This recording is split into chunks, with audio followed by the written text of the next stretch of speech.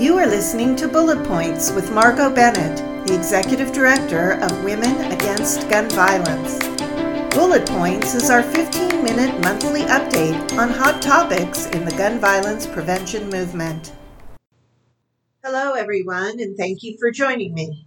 I'm Margot Bennett, the Executive Director of Women Against Gun Violence, and this is Bullet Points, our 15-minute podcast where we update you on hot topics in the gun violence prevention movement.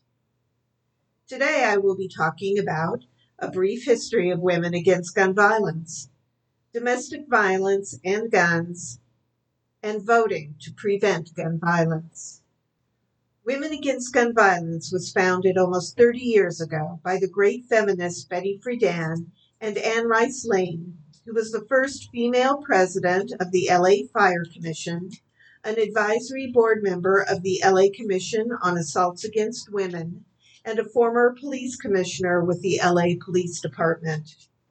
At the time of our founding, gun manufacturers were deliberately targeting women as potential purchasers, much like cigarette manufacturers targeted women with their Virginia Slims campaign. Betty and Ann knew women could make change happen, so they decided to rally women in Los Angeles to transform the narrative. From that first decision to now, Women Against Gun Violence has rallied women and men to make much-needed change in our communities through both program work and legislative action. Domestic violence victims are 5 times more likely to be killed when their abuser has access to a gun.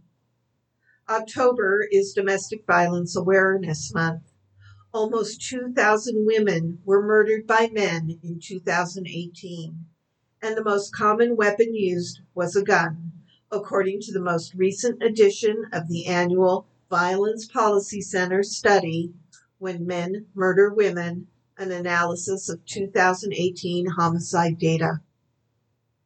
The study found that nationwide, 92% of women killed by men were murdered by someone they knew, and that the most common weapon used was a gun.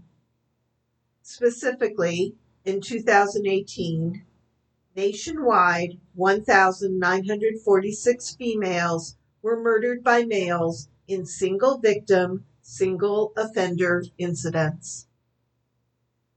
9 out of 10 victims knew their offenders. Of the victims who knew their offenders, 63% were wives or other intimate acquaintances of their killers. 11 times as many females were murdered by a male they knew than were killed by male strangers. Black women were murdered by males nearly 3 times the rate of white women murdered by men.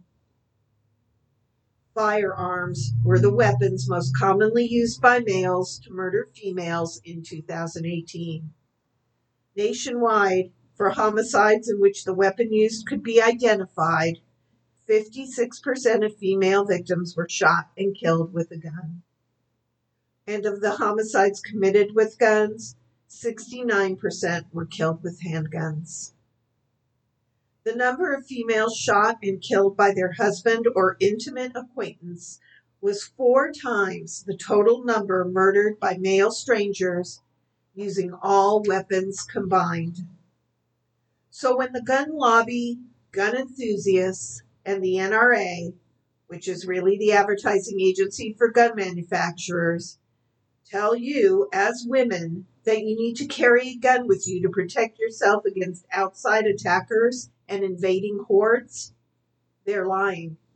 They have the same data we have. They just don't care. Your safety and your life matters less to them than the money they can put in their pockets. There are ways to reduce these startling statistics. Renew the Violence Against Women Act and reduce the number of guns in the hands of abusers through both state and federal legislation. We know that we are not going to get strong and effective legislation that protects women and regulates guns from our current federal administration. And with the appointment of judges on all levels of the judiciary and the appointment of a new Supreme Court judge, current gun regulations are under attack and may not hold. In a victory for the gun lobby, a 3-judge panel of the U.S. Court of Appeals for the Ninth Circuit has invalidated California's law limiting gun magazines to 10 bullets, saying that the law violates the Second Amendment. In the ruling in the case known as Duncan versus Becerra, Circuit Judge Kenneth Lee acknowledged the scourge of gun violence and mass shootings in this country, but banning high-capacity magazines, quote, strikes at the core of the Second Amendment, the right to armed self-defense, unquote. Lee is a 2019 appointee to the court, nominated by Trump, and joining him in the 2-1 decision was Judge Callahan, nominated to the court by President George W. Bush. California Attorney General Becerra has petitioned the entire Ninth Circuit to reconsider the panel's decision. That is why one of Women Against Gun Violence's front-burner programs is Ballots Stop Bullets. For real and lasting change, we must all vote in all elections, local, state, and federal. We must impact the legislatures that will write and pass the laws we need, and we must impact the courts who will most likely review the legislation after the NRA sues on grounds that the laws violate the Second Amendment. We work with the League of Women Voters to train registrars, and then we register young, first-time voters at schools, at shopping malls, at rallies, at concerts, wherever potential voters can be found.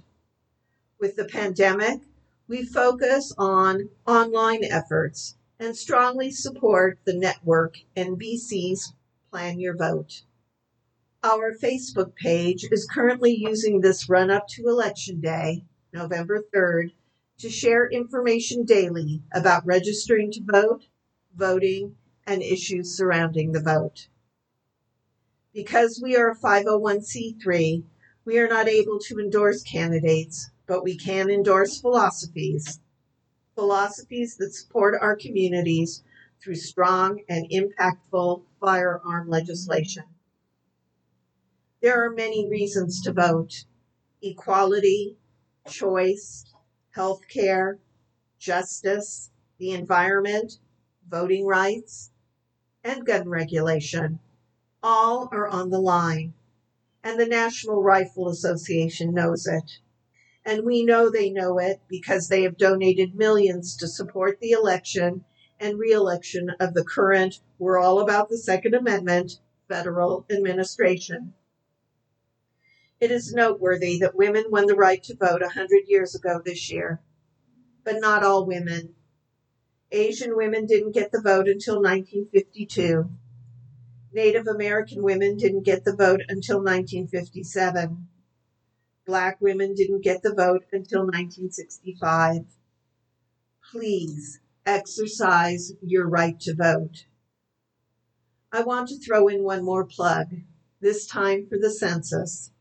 The census will determine how many seats in Congress each state gets, and also determines how billions of dollars in federal funding is distributed amongst the states to support vital programs that impact our communities. So it's not enough to just vote. It's a package. To make certain that your vote has the greatest impact, you must also complete the census. In conclusion, we know you can't be a one-issue voter. There is so much at stake. But please make gun violence prevention one of your key issues. That's it for today. Please join us next month, after Election Day, when we address more hot topics in the gun violence prevention movement. If you have any questions, please feel free to email me at wagv@wagv.org.